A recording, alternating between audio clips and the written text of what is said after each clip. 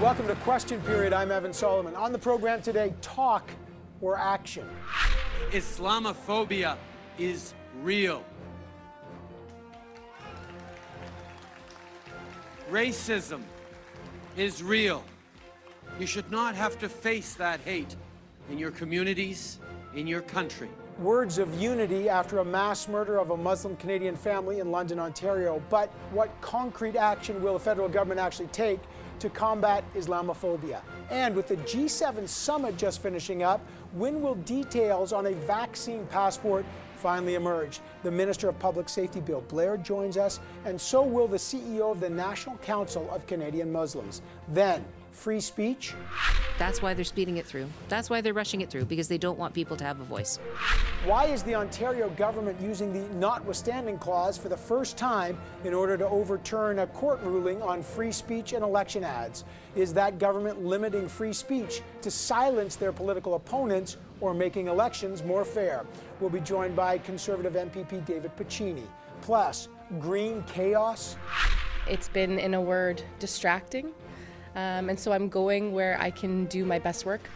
A Green MP bolts from her party and joins the Liberals. Are deep divisions in the Green Party threatening to break it apart? We'll speak with Green Party leader Annamie Paul and the MP who just left her party, Jenica Atwin. This is Question Period. Let's go get some answers. They met, they talked, and today they wrap it up and leave. But what have the leaders of the G7 who met in Cornwall, England, actually accomplished? Look, part of this was just a reset of relationships. This is the first summit for U.S. President Joe Biden. So, of course, there was significantly more multilateral cooperation than during the Trump years. But COVID still topped the agenda. The G7 pledged to give 1 billion vaccines to the rest of the world, with Canada promising to donate 100 million. But what about vaccine passports or the two Michaels in China? Any details on those issues? Let's find out. Joining me now is CTV's senior political correspondent, Glenn McGregor. Glenn, what have been the big takeaways for Canada from this summit? Yeah, I mean, you're right. This G7 is a much more collegial and cooperative affair compared to previous in-person meetings. That's in part because the U.S. is represented by Joe Biden, of course, and not Donald Trump. But there's also broad agreement on a lot of the major issues around the table concerning the pandemic, that commitment to supply 1 billion doses of vaccine to poor nations, with Canada pledging 100 million. That's actually a combination of funding that's previously announced for the COVAX fund and through sharing surplus doses on order that won't be needed once everyone in Canada has had both their shots. But the leaders also reached an agreement to deal with future outbreaks, with the goal of developing diagnostic testing, treatments, and approving vaccines within 100 days of first detection. And part of that plan includes reforms to the World Health Organization, and in particular, how it deals with China, where the COVID outbreak began. A lot of criticism of WHO, how they handled that. China's detention of 2 Canadians was also discussed by leaders today, and in a brief one-on-one chat between Trudeau and U.S. President Joe Biden. As always, climate change also on the agenda here. Trudeau's been pushing the issue in each of his bilateral meetings with other leaders. And as we're in England, there's a royal presence here too. Trudeau had a virtual audience, a video chat with the Queen. He brought her up to speed on a couple of issues, domestic issues, including the ongoing process to choose a new Governor General, of course, her representative in Canada. This summit also kind of a goodbye of sorts for German Chancellor Angela Merkel, who's retiring from public life. She was, until now, effectively the dean of the G7. But once she leaves, Trudeau will be the longest serving leader, if he's still PM, when the G7 meets in Germany next year, Evan. All right, Glenn, appreciate that. Thanks so much. So lots of details still to be worked out, but time is running out. After all, over 70% of Canadians already have a first dose of the vaccine, and over 4 million have already had the second dose. So why is there still no firm guidelines as to when the border will reopen or how vaccine passports will actually work? And in the wake of that horrific massacre of a Muslim Canadian family in London, Ontario, when will the federal government finally deliver on its promise to crack down on online hate? Let's find out. Joining me now is the Minister of Public Safety, Bill Blair. Great to have you back on the show, Minister. We have to obviously start with the horrific events in London, Ontario, the mass murder there. MPs on Friday passed a motion to convene an emergency summit on Islamophobia. Can you give us any details? When will that happen? What will be accomplished there? Yeah, Evan, we heard very clearly. I attended the vigil that was held on Tuesday in London. We've heard very clearly from the Islamic community and about very legitimate concerns about Islamophobia. One of the things that they've asked for is a national summit. And what I can tell you is that certainly my officials and as well as officials in other aspects of our government are working very hard with the community to introduce and to bring forward that summit. I think those are important conversations that need to be had, and I think there's some important work to be done there. Okay, so that's been worked out, but what leaders in the community across the country have been saying a lot is we don't want more talk, we want action. Your government has long promised legislation to crack down on online hate. You haven't delivered on that. When is that going to happen? Yeah, I can tell you that we made that commitment in the throne speech. The Prime Minister has put that in my mandate letter, as well as the Minister of Heritage, the Minister of Justice. We've all been working very hard on bringing forward that legislation. There's still a little bit of work to do, but we've made an enormous amount of progress. I think we can anticipate at the very first opportunity. I don't know whether we'll get that done in the next 9 days of Parliament sitting, but we know the urgency of this. We are all seized with it. Okay, but we haven't seen that legislation. As you say, there's only 9 days left. It probably won't happen, so we'll find out in the fall or whether there's an election there. So that's on the back burner. So again, we don't know about the summit. That's just on Friday.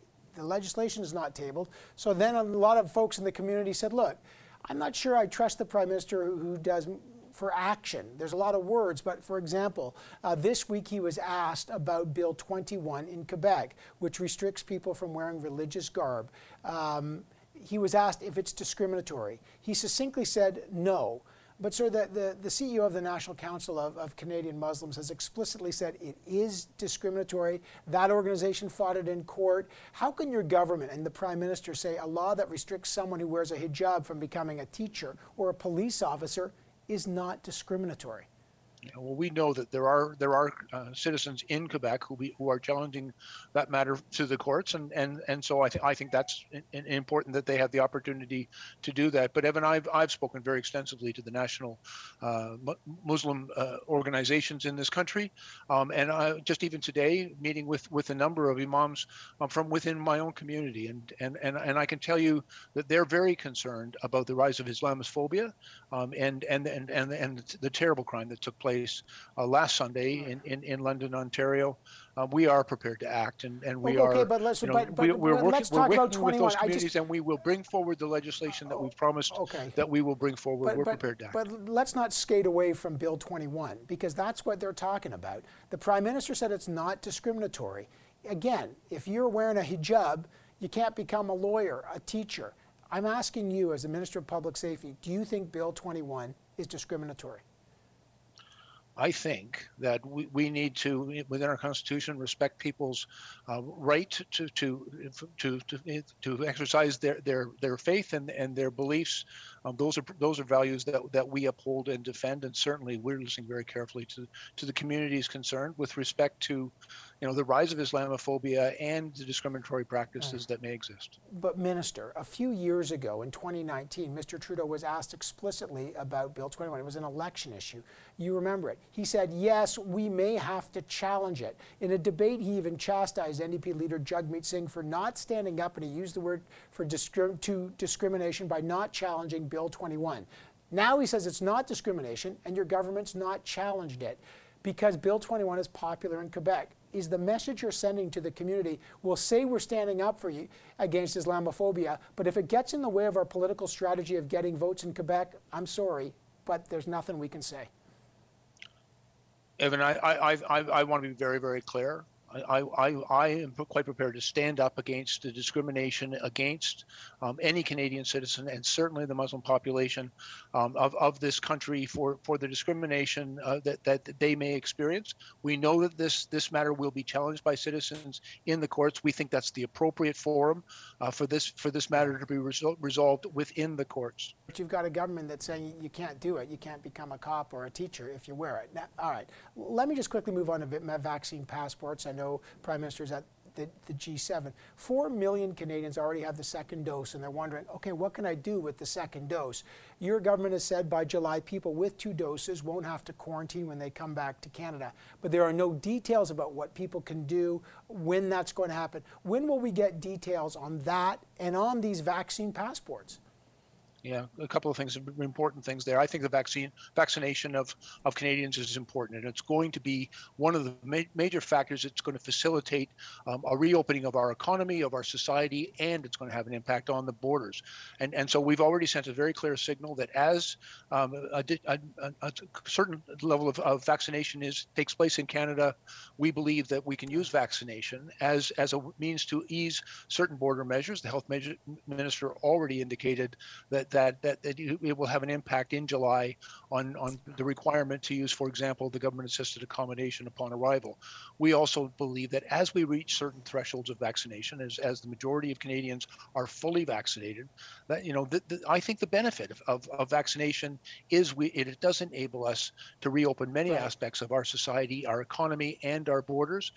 I will also tell you that we are working right now to ensure that we have the capacity in place at our borders to do vaccine verification, so that when we reach the threshold, when the Public Health Agency of Canada tells us that it is now safe to ease our restrictions based on the level of vaccination and the reduction in case counts in this country, then when we're able to do it, we will have a plan in place, and we will give Canadians as much notice as possible so that people can be prepared for the changes that will take place at that time.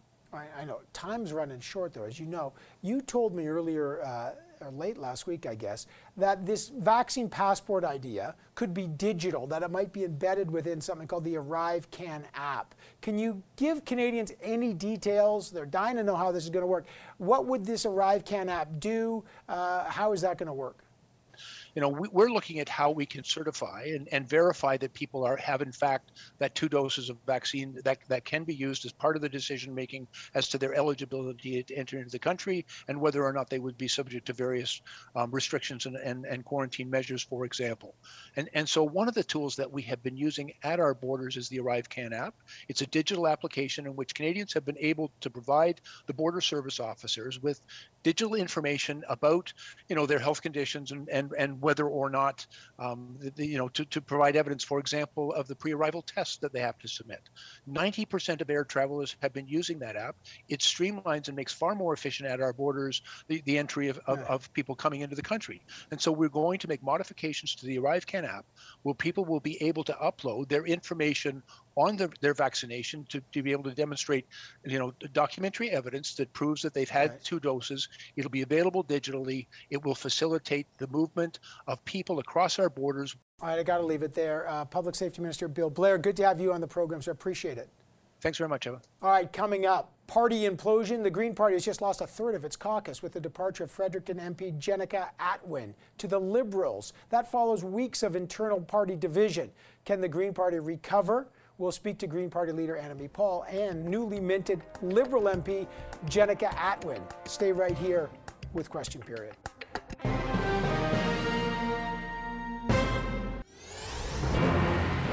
And then there were 2. I'm Jenica. I'm from Fredericton, and I have the same priorities and the same values that I've always had. In a shock announcement on Thursday, Green MP Jenica Atwin crossed the floor. She's no longer Green. She's now a Liberal MP. She said that internal debate over the Israel-Palestinian crisis, quote, certainly played a role in her decision to cross the floor. She, of course, had called the Green Party leader Annamie Paul's response to that crisis, quote, wholly inadequate. So that leaves only 2 sitting Green MPs now. Is there a leadership crisis in that party before the actual leader has even won a seat in the House of Commons? To talk about that and lots more, we are joined by Green Party leader Annamie Paul. Great to have you back on the program. People are trying to figure out what happened here. Jenica Atwin explicitly said that the rift in your party over the Palestinian-Israel crisis certainly played a role. As you know, she called your response to that inadequate. What does it tell you about the fault lines inside your party that you've lost a third of your caucus? Well, I'm sorry to have seen Jenica go. I was certainly disappointed by her decision, but I accept it. I am here to try to do the best I can to propose the best policies that I can on behalf of our members. As someone who has extensive experience in diplomacy and conflict prevention at the international level, the statements that I put out were the ones that I thought would be most helpful and would give Canada a way to help to facilitate peace and to protect civilians. So I feel that I did what I could given my experience, and again, I wish Jenica the best. I'm disappointed. I wish I'd had the chance to persuade her to stay. I still have not heard from her directly about her decision, but you know, she's made it clear that she feels that she has a better home in the Liberal Party of Canada. How do you convince people with an election that could be imminent that your party's actually relevant, coherent, and organized? Well, on a day like this, it's tougher to do than on other days. I'm going to admit that. You know, there's no point in glossing over the fact that losing one of our MPs is a blow. And certainly, as I said, I would have loved to have convinced Jenica to stay. We had worked together really closely and very well throughout the half year or so that I've been in this role. Okay, you were in London at the Vigil, London, Ontario. So in the wake of the mass murder of a Muslim Canadian family, many federal leaders have been asked to stand up to Islamophobia. Now, they have not stood up to the Quebec Bill 21, which restricts teachers, police officers, bus drivers from wearing religious symbols. It's popular in Quebec. We all get the politics there.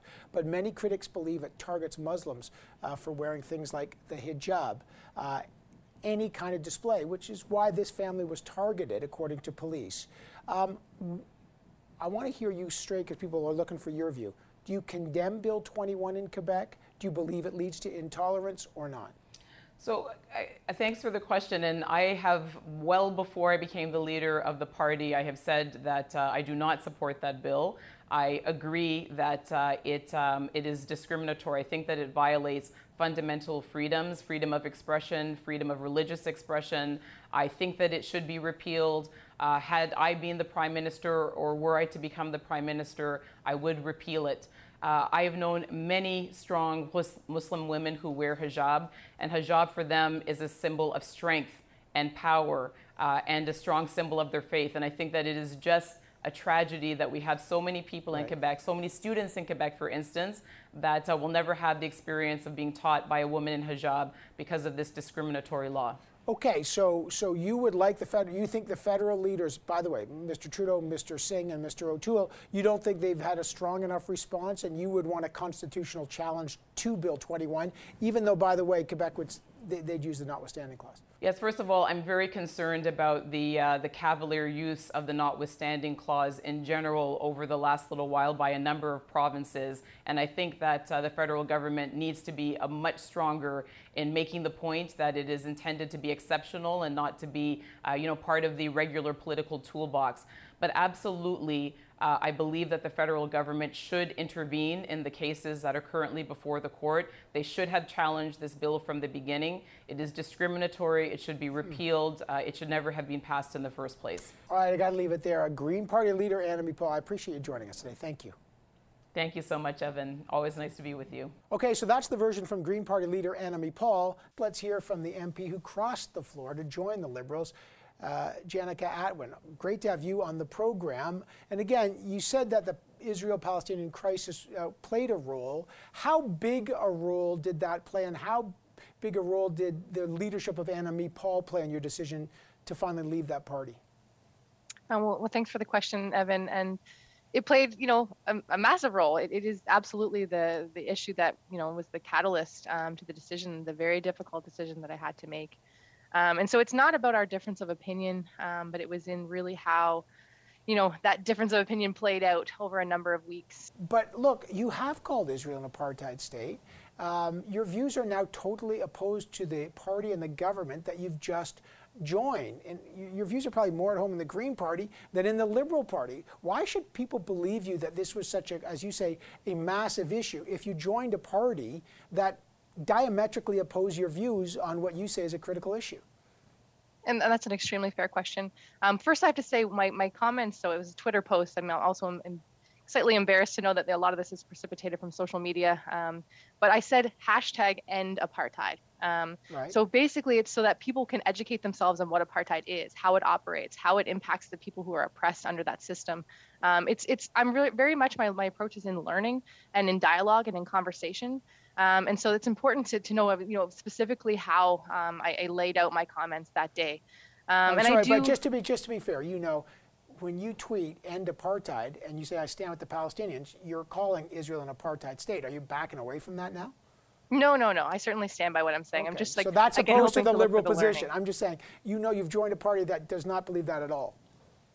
Well, and that's the thing is that I know there's a large caucus and that there is a difference of opinion within the caucus. And I've been told that, they've had, very good, healthy discussion and debate about this. So I know I'm going to a place where I'm not alone in how I feel about this issue, and that I'll have that collaboration to work through it and come to understanding. And so that's what I'm very much looking forward to. Okay, this is interesting. So you say there's other liberals that believe Israel's an apartheid state. Can you tell us who? No, I'm not going to name names, especially because I'm building those relationships right now. But yeah. Okay, but there's going to be a credibility issue because you're going to have to face voters whenever the next election. You ran as a Green. You're joining a party that has a different view on Israel than you have. It's a party that supports fracking. The Greens don't. It's a party that bought a pipeline. The Greens opposed it. So what do you tell your constituents that say, like, who are you? Well, that's a great question, too. And I'm the same person. Everything I've ever said, all my speeches in the House, my questions, my member statements, election, the conversations I was having at the door, they're absolutely the same. And I think what's going to be, a positive thing for me is that the Liberal Party understands that about me, and they're accepting of my views, of my difference of opinion. They see it as a strength that I can come in and have these difficult conversations. I was very open and honest in my, disclosure about how I feel about TMX, for example, in particular. So now it's just, I said I was going to go hold government to account as a member of Parliament for Fredericton, and I will continue to do that from the inside, with friends. But why not? Like, again, I'm just trying to figure your views out. They seem to have done a 180. If you left the Greens, there was another party you could have joined that would be more aligned with almost all of those views, the NDP. I know they don't accept floor crossers. I get that. But you could have negotiated something with them. Did you think about going to the NDP? They certainly seem more aligned with your views. I have nothing but love and respect for my NDP colleagues, and of course I could picture myself there at times. But I also know that I was not approached, and I was approached by the Liberal caucus, and so or the Liberal Party, and for me it was just about one door closing, one door opening. Was this about Annamie Paul then and her leader? She's only been 6 months in the job. Is this really about her leadership? If Elizabeth May was still the leader, would you still be a Green Party member? Perhaps. I really wish Miss Paul well, and I don't want to continue to be a thorn in her side and to be difficult in any way. So we have irreconcilable differences at this point. So yes, that had everything to do with it. And I would probably still be there if Elizabeth was the leader. Yeah. Just finally, she is the leader now. What's your view of the Green Party? Is that a party in serious trouble coming into a potential federal election?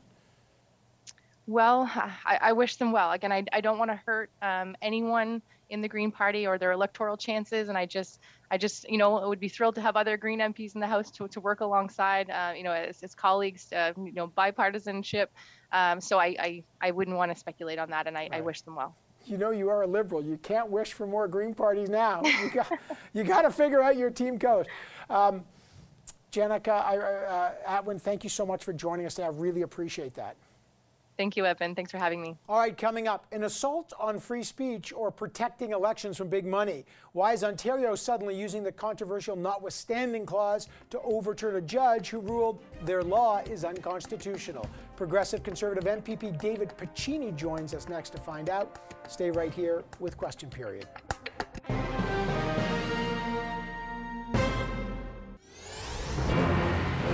So why did the Doug Ford government in Ontario suddenly recall their legislature for an emergency sitting? Was it related to the COVID pandemic? No. Was it to address the Islamophobia situation in the wake of the attack on the Muslim family and the mass murder? No, it was about the debate over free speech, and for the first time in Ontario's history, the Ford government will invoke the notwithstanding clause. Why?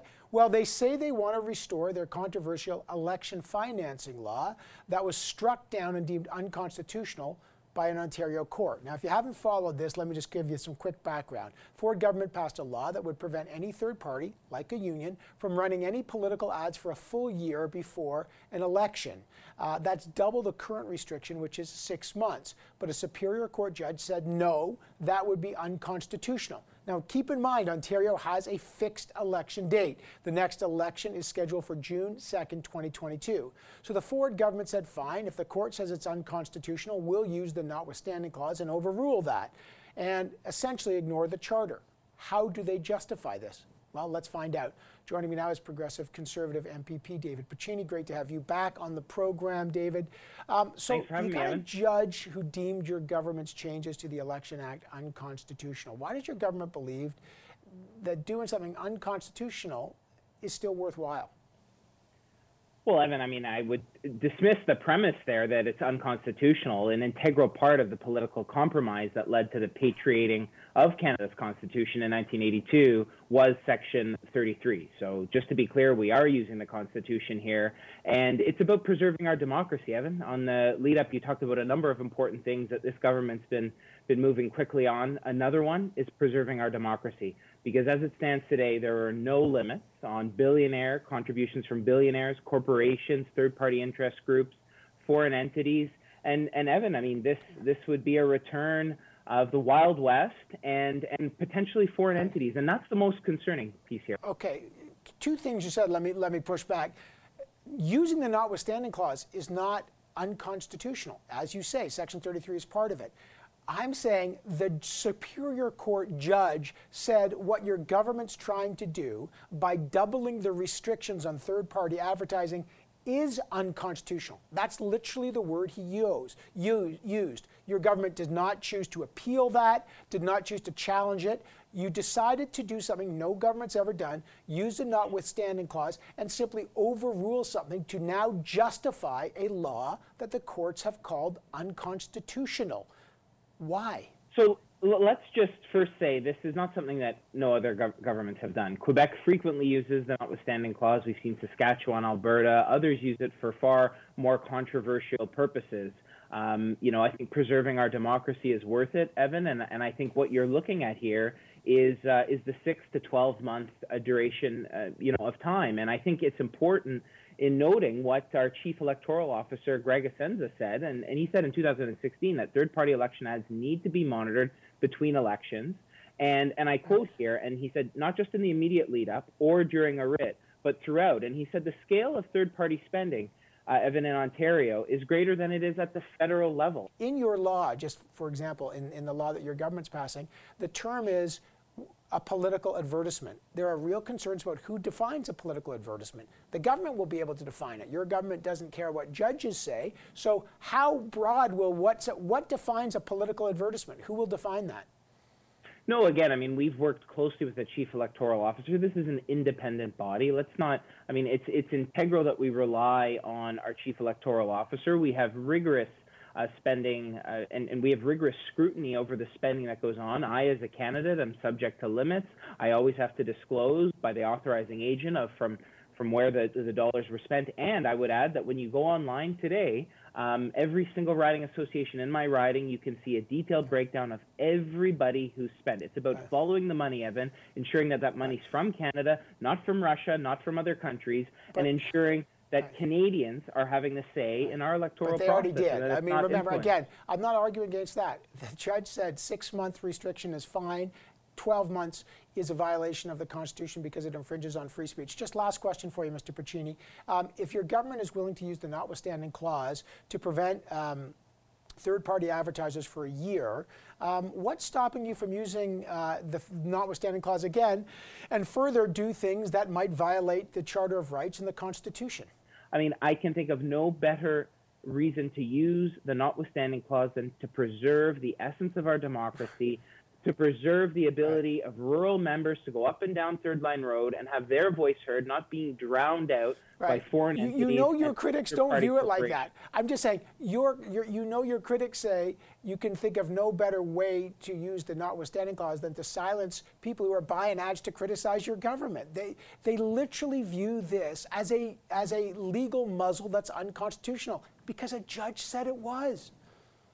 Evan, anyone can purchase ads to criticize our government, to criticize any idea or any policy, but it's about the debate on policy. And maybe the opposition, don't have a concern with foreign entities, and perhaps it's their friends that are contributing these tens of millions corporate dollars. But I think in principle, and something we've seen across this country, Canadians want to ensure that they hear from the people who seek to represent them, that there's an open playing field to do that, and that we're not drowned out. All right, I got to leave it there. Dave Piccini, great to have you back on the program. Thanks so much. Thanks for having me, Evan. Coming up, the race to get the second shot as the U.S. and Canada promise to send vaccines to the rest of the world. Why can't you cross the border to get another shot? Is Canada actively trying to stop this from happening? The Scrum is here next with our special guest, the Mayor of Windsor, Ontario, Drew Dilkens. Stay right here with Question Period.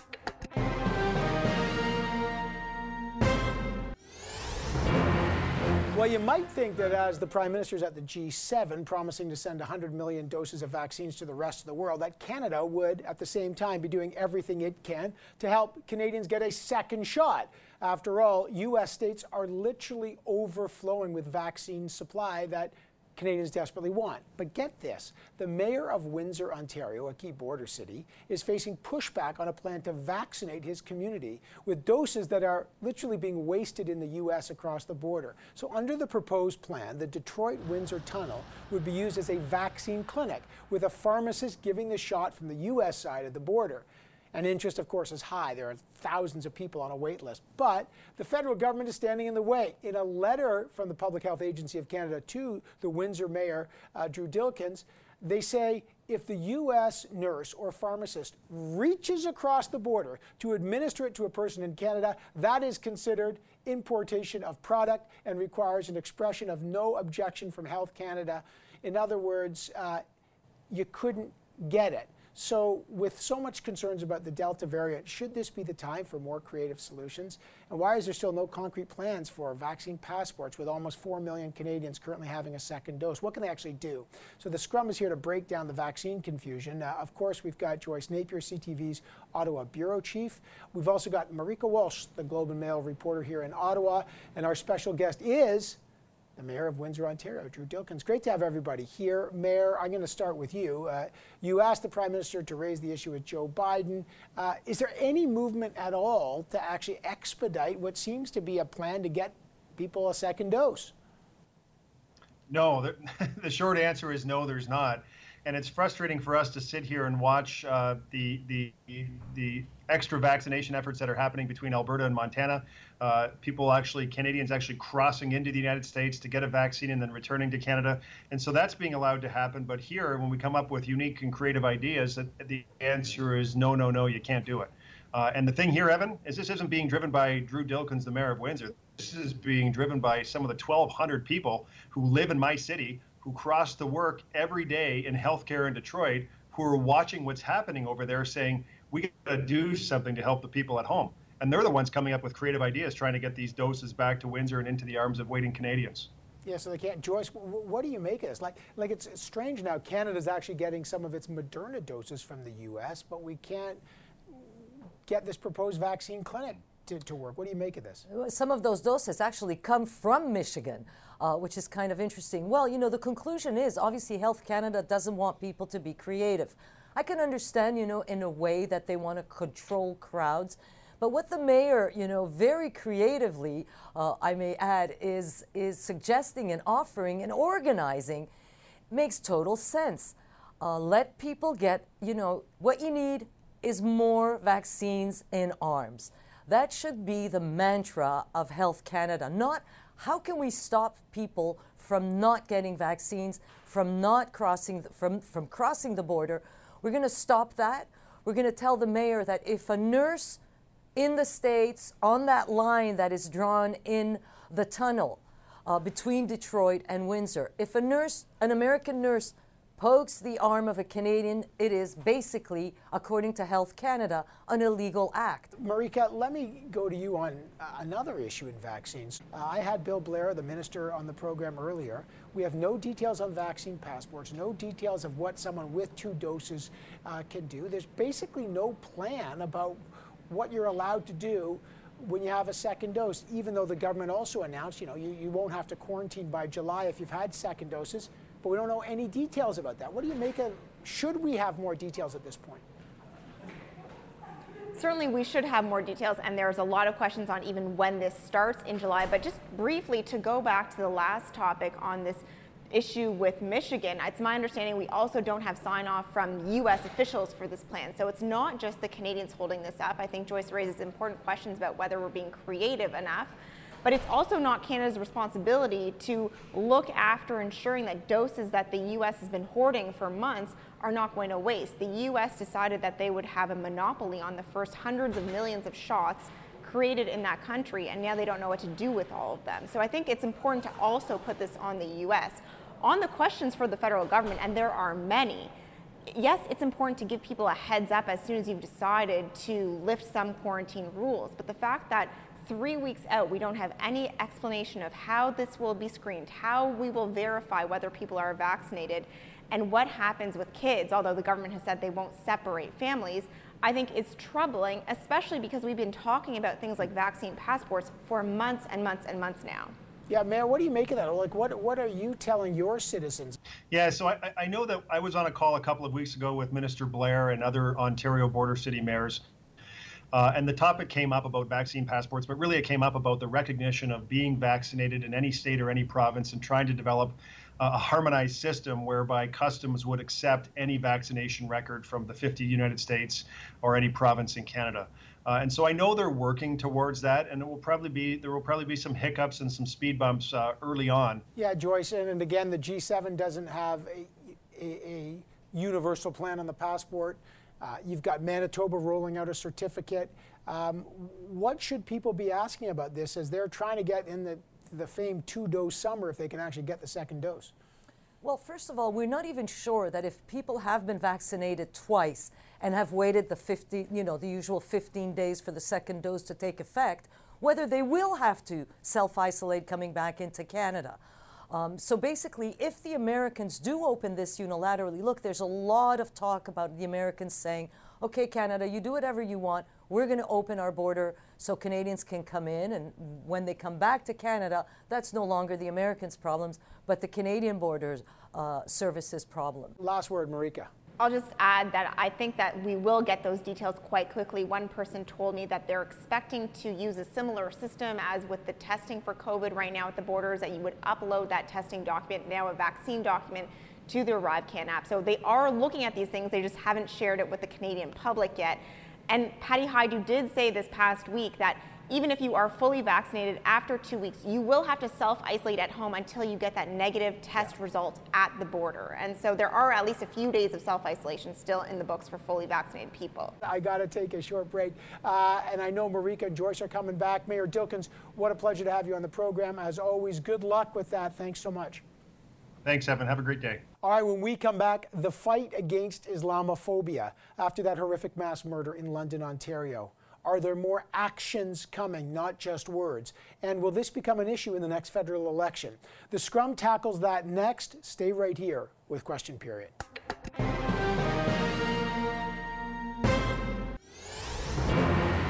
It was an horrific hate crime that killed 4 members of a Muslim family and left the 5th, a young boy, orphaned in London, Ontario. This has prompted a serious and much-needed discussion about Islamophobia, and politicians are speaking the right words, but are they following it up with concrete action?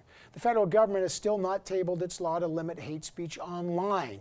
There is mounting criticism on all federal leaders who have shown no initiative to challenge, for example, Quebec's Bill 21, legislation designed to ban public servants from wearing religious symbols. Critics say it is seen to target Muslims especially. The Prime Minister was actually asked about this on Tuesday. He was asked whether the secularization bill actually fosters discrimination of hate, and he was clear. Check this out.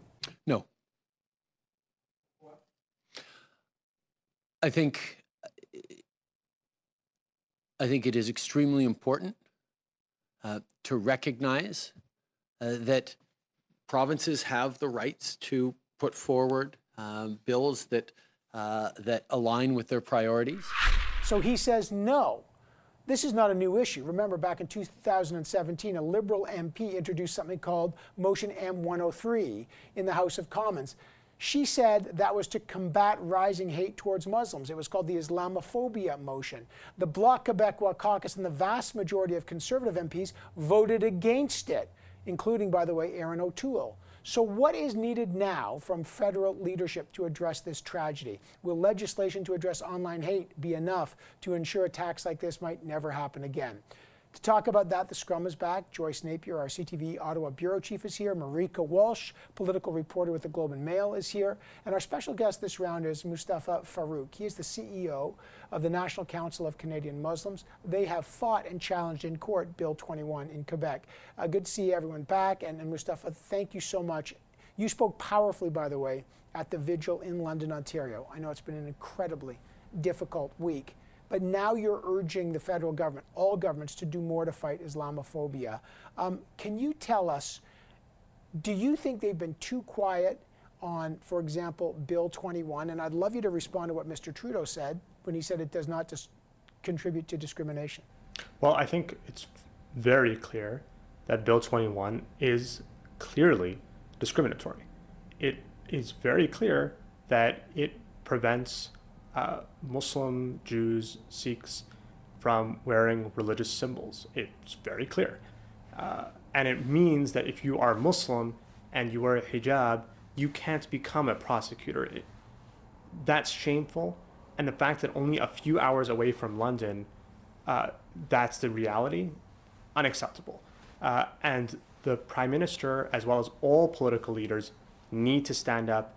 They need to not only say that they oppose Bill 21, but they need a clear plan of what they're going to do to stop this piece of legislation. And there are many things they can do now. Marika, you actually were the person that asked the Prime Minister that question, and you got that response. So your reaction and what you think, how federal leaders are trying to put action to this notion of Islamophobia, which has had a long political history where they've stood on different sides of this thing.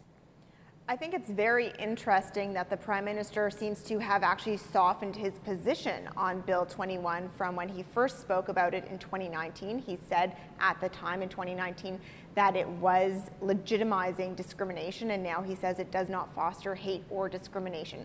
I think that needs more explanation, but I think that Bill 21 is just one element of a much, much broader discussion, not just in Quebec, but across Canada, about what the government's doing. And what we have heard from people in the Muslim community, from political watchers, is that since the Quebec mosque attack, similar words were spoken by the government, but not a lot changed. And so the question is, will it change now? I think that people are heartened to see things like this summit announced. And you know, for the other political parties, Erin O'Toole has got to do a lot of soul searching to address why he was booed at the vigil last week and what that means for how his party has handled this issue. Well, that's interesting. Let me pick that up with Joyce, because Joyce, Conservative MP Michelle Rempel-Garner came out this week to express her regret for former Conservative policies like the, quote, barbaric cultural practice hotline under the Harper government in 2015.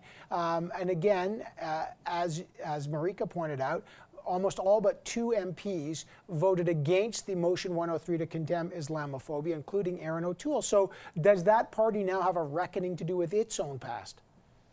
Well, obviously, but you know, it's not the only party that has to do that. Look, after the mosque attack, it took the federal government 4 years to declare January 29th a day of remembrance. 4 years. So I know governments work slowly.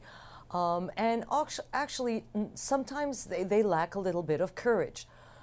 A few days ago, the Premier of Quebec warned Justin Trudeau, saying to him in French, just reminding you that Bill 21 is very popular in Quebec. It is favored by a majority of Quebecers. And the Premier of Quebec is also one of the more popular premiers. Then think about it in a political context where Quebec becomes one of the biggest battlegrounds in a possible upcoming election, and you have the reasons, cynical albeit, for why these politicians don't really want to speak up against it. And when they explain it, especially in French, they say, why is the rest of Canada getting so upset about Bill 21? It only applies to Quebec. It is our business. So the warning to these federal politicians is not even subtle. And we know that they're all vying for those seats. It's a seat-rich province. Yeah, interesting. By the way, I should say that Green Party leader Annamie Paul on this program spoke out very strongly against Bill 21. But Mustafa, let me just go back to you on this. I know they're going to have this summit, but the whole narrative has been lots of words and listening and then no action. We haven't seen them table the online hate bill. Again, we just talked about Bill 21. What concrete action do you think needs to happen now? Well, I think there's a range of things, and we've called for this action summit to take place in the next, by the end of July. And the test of government is going to be whether they will implement what comes out, the concrete public policy recommendations that come out, the test of their commitment to protecting and making sure that nobody else dies.